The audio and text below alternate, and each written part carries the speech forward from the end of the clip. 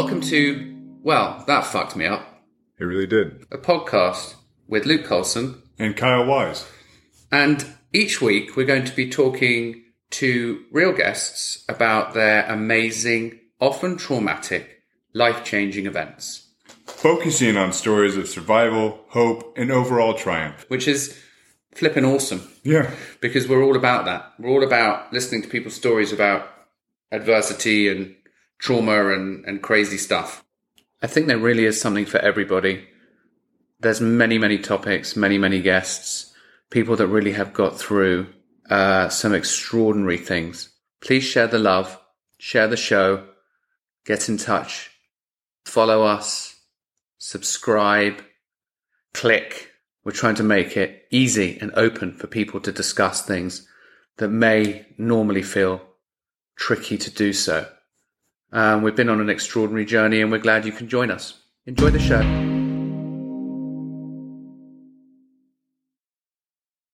Right, so this is another episode of Well, That Fucked Me Up.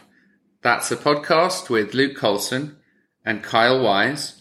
I'll be going solo on this particular chat. I'm very happy to be joined by Christina. Hi, Christina. Hi, Luke. It's funny because the title of our podcast always seems to have people go, oh, yeah, I've got a story about being fucked up by something. And it's really quite an amazing journey that we're on. So Christina, we will start wherever you want to start. I think probably the best way would be for you to let us know why you felt that this was possibly a good topic for you to get a handle on, and then we can chat through that. Yeah, well, like as you said, well, that fucked me up. An immediate thing came to mind in my life. It was a relationship with a guy who ended up being very abusive. Got you. So that really did fuck me up. It was sort of the watershed moment of my life, but it really changed me. And it was really the most difficult experience of my life so far. Hopefully I won't have to go through it, anything similar like that again. Wow. But it was one of those things that even though I wouldn't want to go through again, I sort of am grateful that I did. Now, that's a very, very interesting thing that you say that, because so many of our guests along the way have said those exact same things, because what they learned from it and how they've grown from the experience is something that maybe they wouldn't have been able to do had they not gone through it. But if we can just go back a bit, what age were you when you were in this relationship? And if you don't want to go into detail, you don't have to, but what sort of thing are we talking about, and how long did that last? Yeah.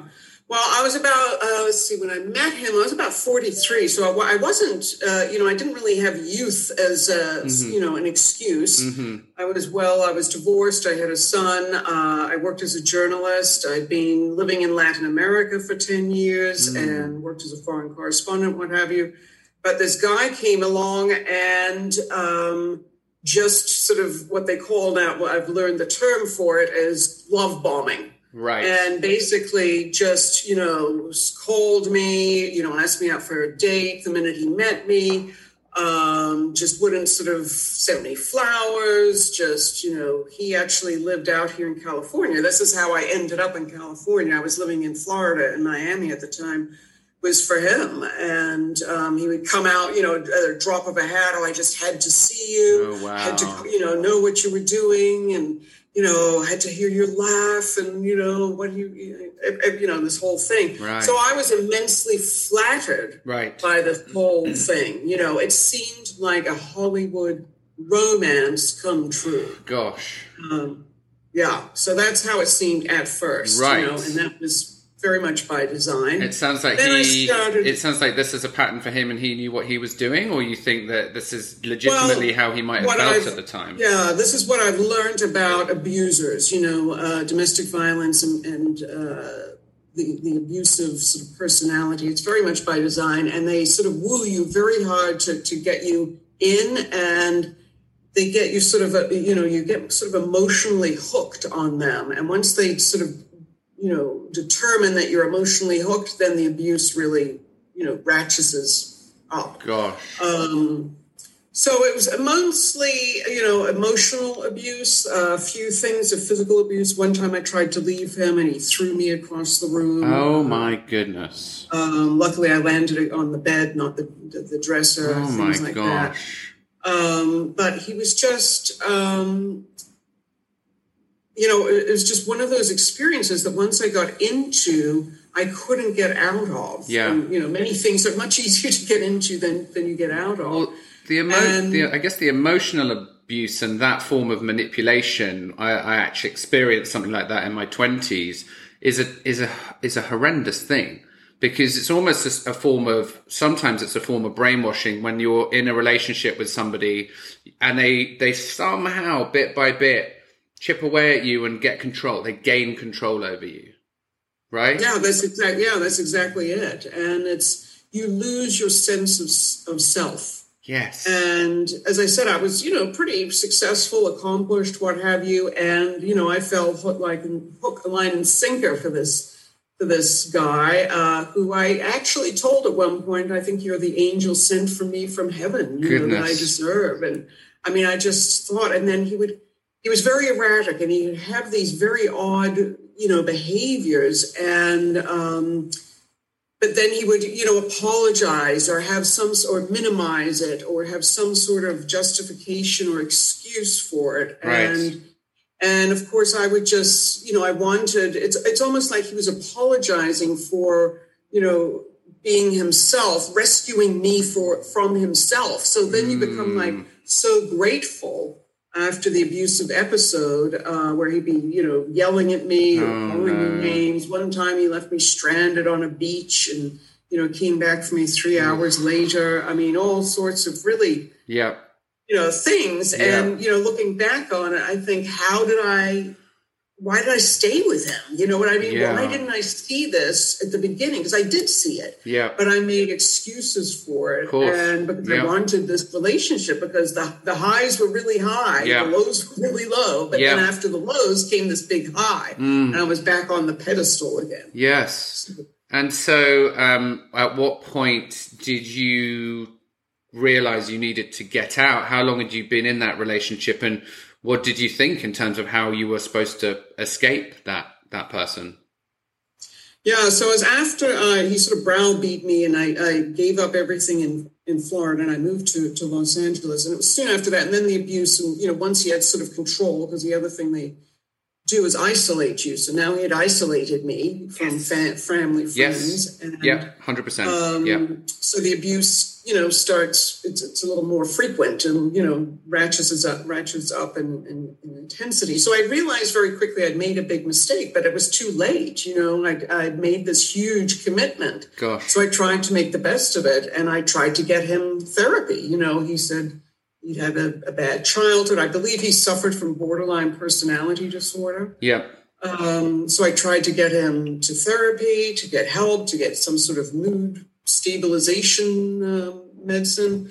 But he would say he would go and never went. And, so he didn't. But after he didn't want to be helped, I guess. I mean, often we find out, don't we, that people who are the abusers have some sort of or similar abuse in their childhood. There's lots of trauma often going on. But yes, if he didn't want to be helped, he didn't want to be helped, I suppose. Yeah, I mean, you can't, drag him into a shrink's office. Nope.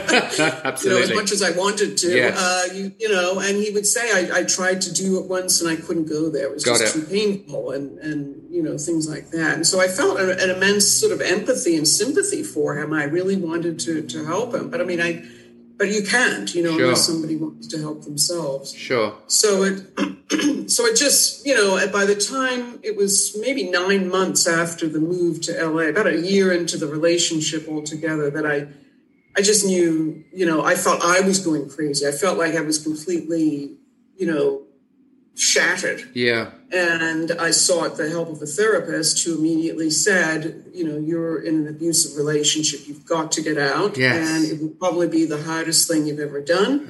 And it was. Yeah. It really was. But push came to shove when I finally tried to get him some help, and he accused me of brainwashing him and trying to poison his pills, and went into one of his rages, sort of turn on the spot Jekyll and Hyde Oh my rages, goodness. which are really terrifying. And I just, at that particular one, when he accused me of poisoning his pills and trying to kill him, I just knew this was a dangerous guy. Yep. I knew I just had to get the hell away from him. Yeah, I mean, I think that was just the moment I said, okay, now I see.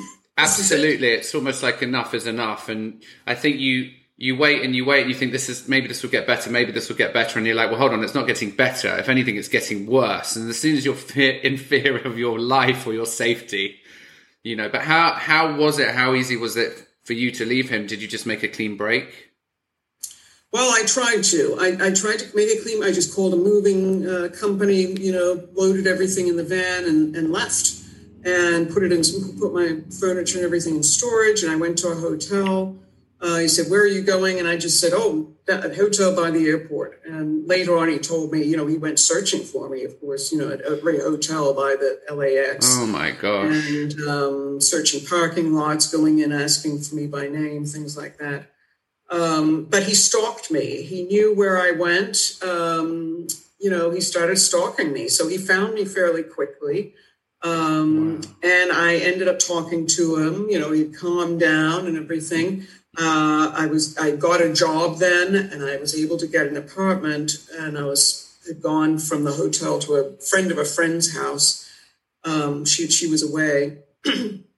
So I ended up going back with him. Wow. But I didn't move in back with him. And that was the key thing. It was almost like, and this is what I've also read, is you have to wean yourself off. I mean, this is like an addiction. Yes. I had to wean myself off him. So moving out from him was a key step. Yes. I got space. Yes. And of course, that's what they don't want. That's one of their things, is they don't want to give you time to think. Yes. When you think, because then you notice, of course. This guy's nuts. Or yes, whatever. Of course.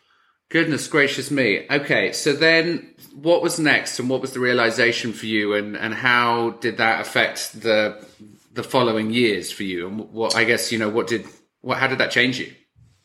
Yeah, so after I got sort of back with him in this sort of, more distanced way, it lasted, another 3 or 4 months, I think. And that was it. And then I felt, and I was going to therapy. I discovered also Al-Anon. So I was able to make a clean break at that point. And as the therapist said, you're going to have to bring down the iron curtain and just hold it, because he's going to be banging. And of course he did. He was calling me, had his friends call me. He, was all over social media. I had to block him. I was going like whack-a-mole, that game. Oh my gosh. Whack-a-mole. I was like, doing all this to try and block him every time I forgot something, he would pop out. Oh my God. He would call me at my job, knowing that I would had to, when I had to answer the phone, things like that. And I would call down to the security guard and say, is there anyone out there? Oh my God. So finally, he would sort of fade in and out, he would pop up, then he would go down, sort of underground, on to go to ground, up and down. So finally, after a year, I thought I was finally rid of him. I hadn't heard from him for a while. And then he filed, I was served with papers at my workplace for a restraining order. Basically, all the things that he'd done to me, he alleged that I did to him. Oh my gosh.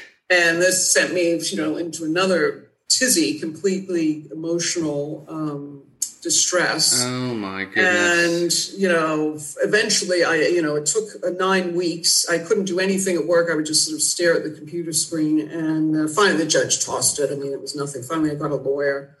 And do you think he was in that? It sounds like in that year that you didn't hear from him, he was plotting your downfall in some way, which is obsessive to say the least. He wanted to get back at me. It was revenge. Yeah, and he knew his way around courts and all this sort of thing. So that's what he did. His filing was complete. It didn't make sense. Sure. It's something. Yeah, it was just almost illegible. So, that got tossed. And after that, I haven't heard from him. It was like that when he knew if he kept harassing me, I had this, now, it was on the court record that he had ever actually harassed me. Yeah. In the court thing. So, so it was so after that, it took quite a while to recover from that. I had to, So I said I found a domestic violence support group, and what was amazing with that is that, you know, every woman, when you went around the table, had exactly the same story. I mean, you know, change a few details, and it was almost the same thing.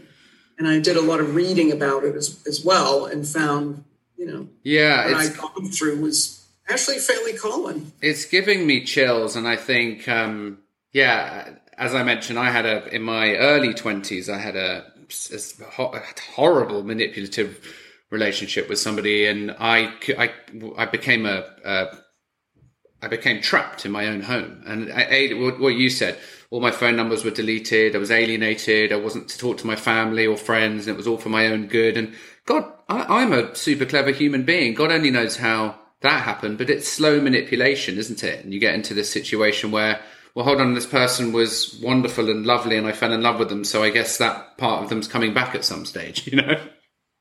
Yeah, it's a cycle, you know, and they call it the wheel of domestic violence, this sort of, you know, honeymoon phase, then it starts ramping up, then there's this explosion, then there's the makeup phase, and it's, you know, then it's sort of quiet for a while, and then it's, you know, it just goes round and round. Right. And, you know, it really, you find yourself walking on eggshells because you just don't know what's going to trigger the rage. And the rages are really terrifying. And so how's, and I think there's a confidence thing attached to that as well. You're talking about kind of having to rebuild, but I think one loses a sense of oneself, you know, going through something like that.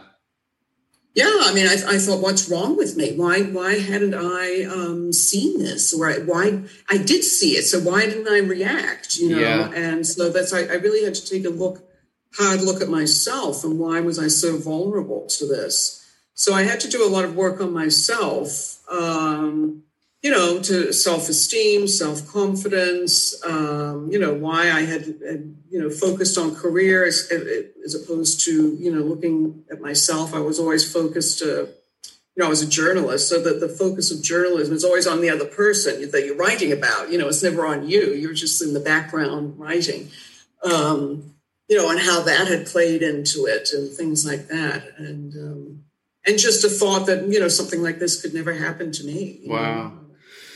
So often when we have guests on our show, we talk about the experience and we talk about the survival of the experience and coming out the other side. And most of the time our guests have moved on to do something, to set up a forum or in order to help others and teach others. And I know you've written a book, and what do you want to tell us about that sort of stuff and what you did after that to kind of get yourself aligned and possibly reach out to other people? Yeah, that's, I mean, I write, you know, and I do write fiction. So that became a key way.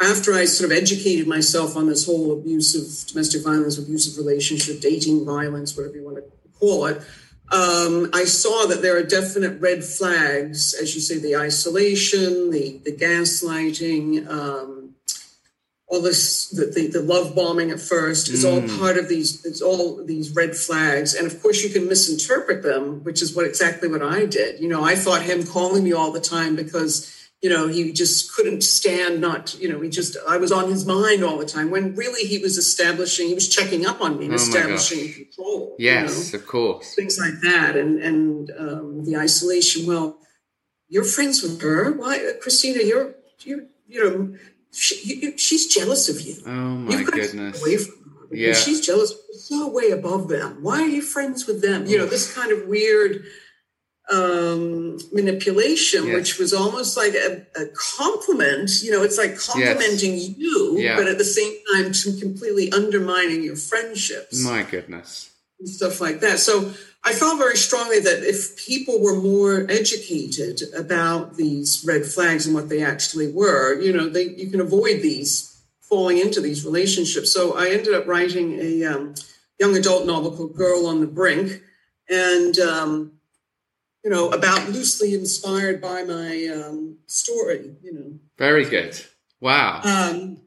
So it's, you know, obviously this didn't happen to me as a teenager, so I wrote in a teenager's voice, and you know, I had to change details and whatnot, but it basically follows the progression of my story. And, and even after the breakup, how the obsession and the pursuit of me. And then I found this support group my character goes to the support group, until finally, and she writes poetry about, getting through it and things like that. So so that was a key thing for me, was writing the book. And whenever I speak about it, it doesn't even, it's a writing group or a book club or a women's group. I get people coming up to me afterward and, sometimes crying, saying that happened to me too. Wow. That whole writing a book, even though was a fictional novel, and you said it's sort of a parallel to your experience, must have been quite a cathartic, but also quite an emotional experience. Did that take you back to some places you didn't want to be? Yeah, the good thing was it spurred me on to finish the book sooner. Oh, that's funny. Write faster to get out of that situation. Write faster. I'm just going to get through this. Oh, that's so funny. Yeah, so interesting that we had a guest on who, similarly, he had an abusive relationship with his father, and his father was an alcoholic, and there was an extraordinary story that he told where his father tried to kill the both of them and tried to drive head on into an oncoming truck. This guy, he made a film. He made a mockumentary about his life through the eyes of another person, but it was really just a way for him to tell his story and get it all out there. It's just so interesting what people do and the different ways there are in which you can just take the experience that could have finished you, but actually make the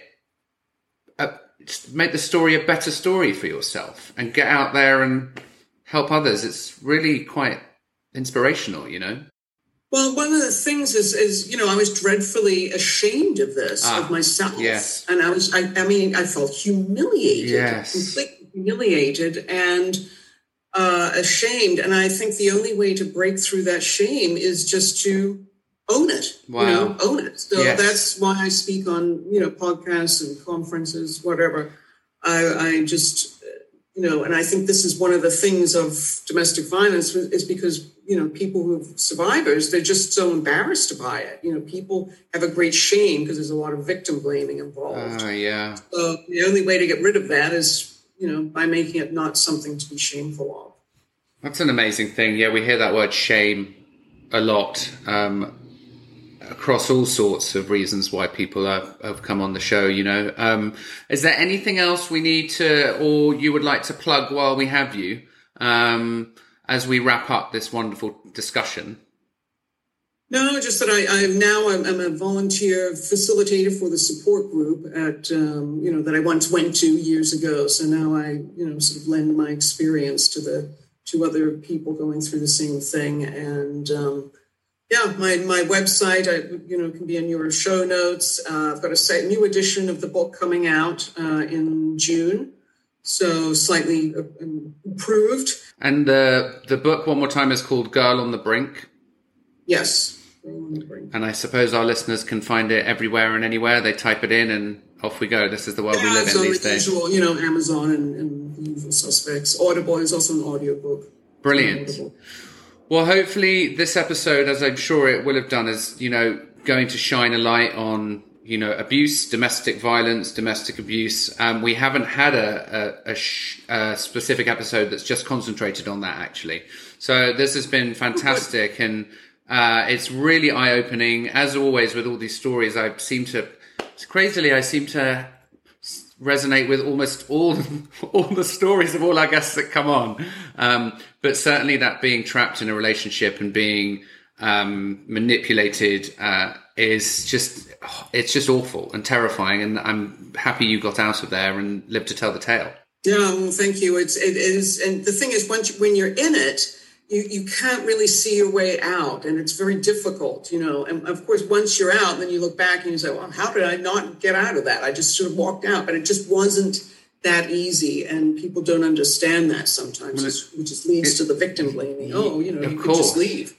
Well, it sounds like he didn't want you, and he didn't want you to leave, and he wouldn't let you leave, because when he did, it sounds like he would do it. Any ideas where he is now? Do you care? No, I don't care. He actually did, a year and a half ago, slightly before the pandemic, I did hear from him, And it was 10 years to the day that we had in court. It was really almost to the day. I can't remember the date, but Wow. it was October, 10 years later in October, I get this odd message on Facebook from some random person saying, so-and-so wants you to call him urgently. This is his number. No. Because I had blocked him. I mean, he's still blocked on all these things, but he had found, some friend or whatever. This was a trick. Yes. He also sent me a message through LinkedIn, and I just went, whoop, delete. So it was a great feeling to do that, because at one point when I would see him, run into him, my stomach would churn, my legs would tremble, I felt I'd have to hang on to something not to fall down, kind of a thing. Like my knees would shake. Oh my goodness! And now, I was just like, brilliant. I love it, and that seems like the perfect place to end. Well, thanks so much for coming on. It's great to meet you, and we will put all the links and all the information in the show notes. And take care, and thanks for coming on. Oh, well, thank you.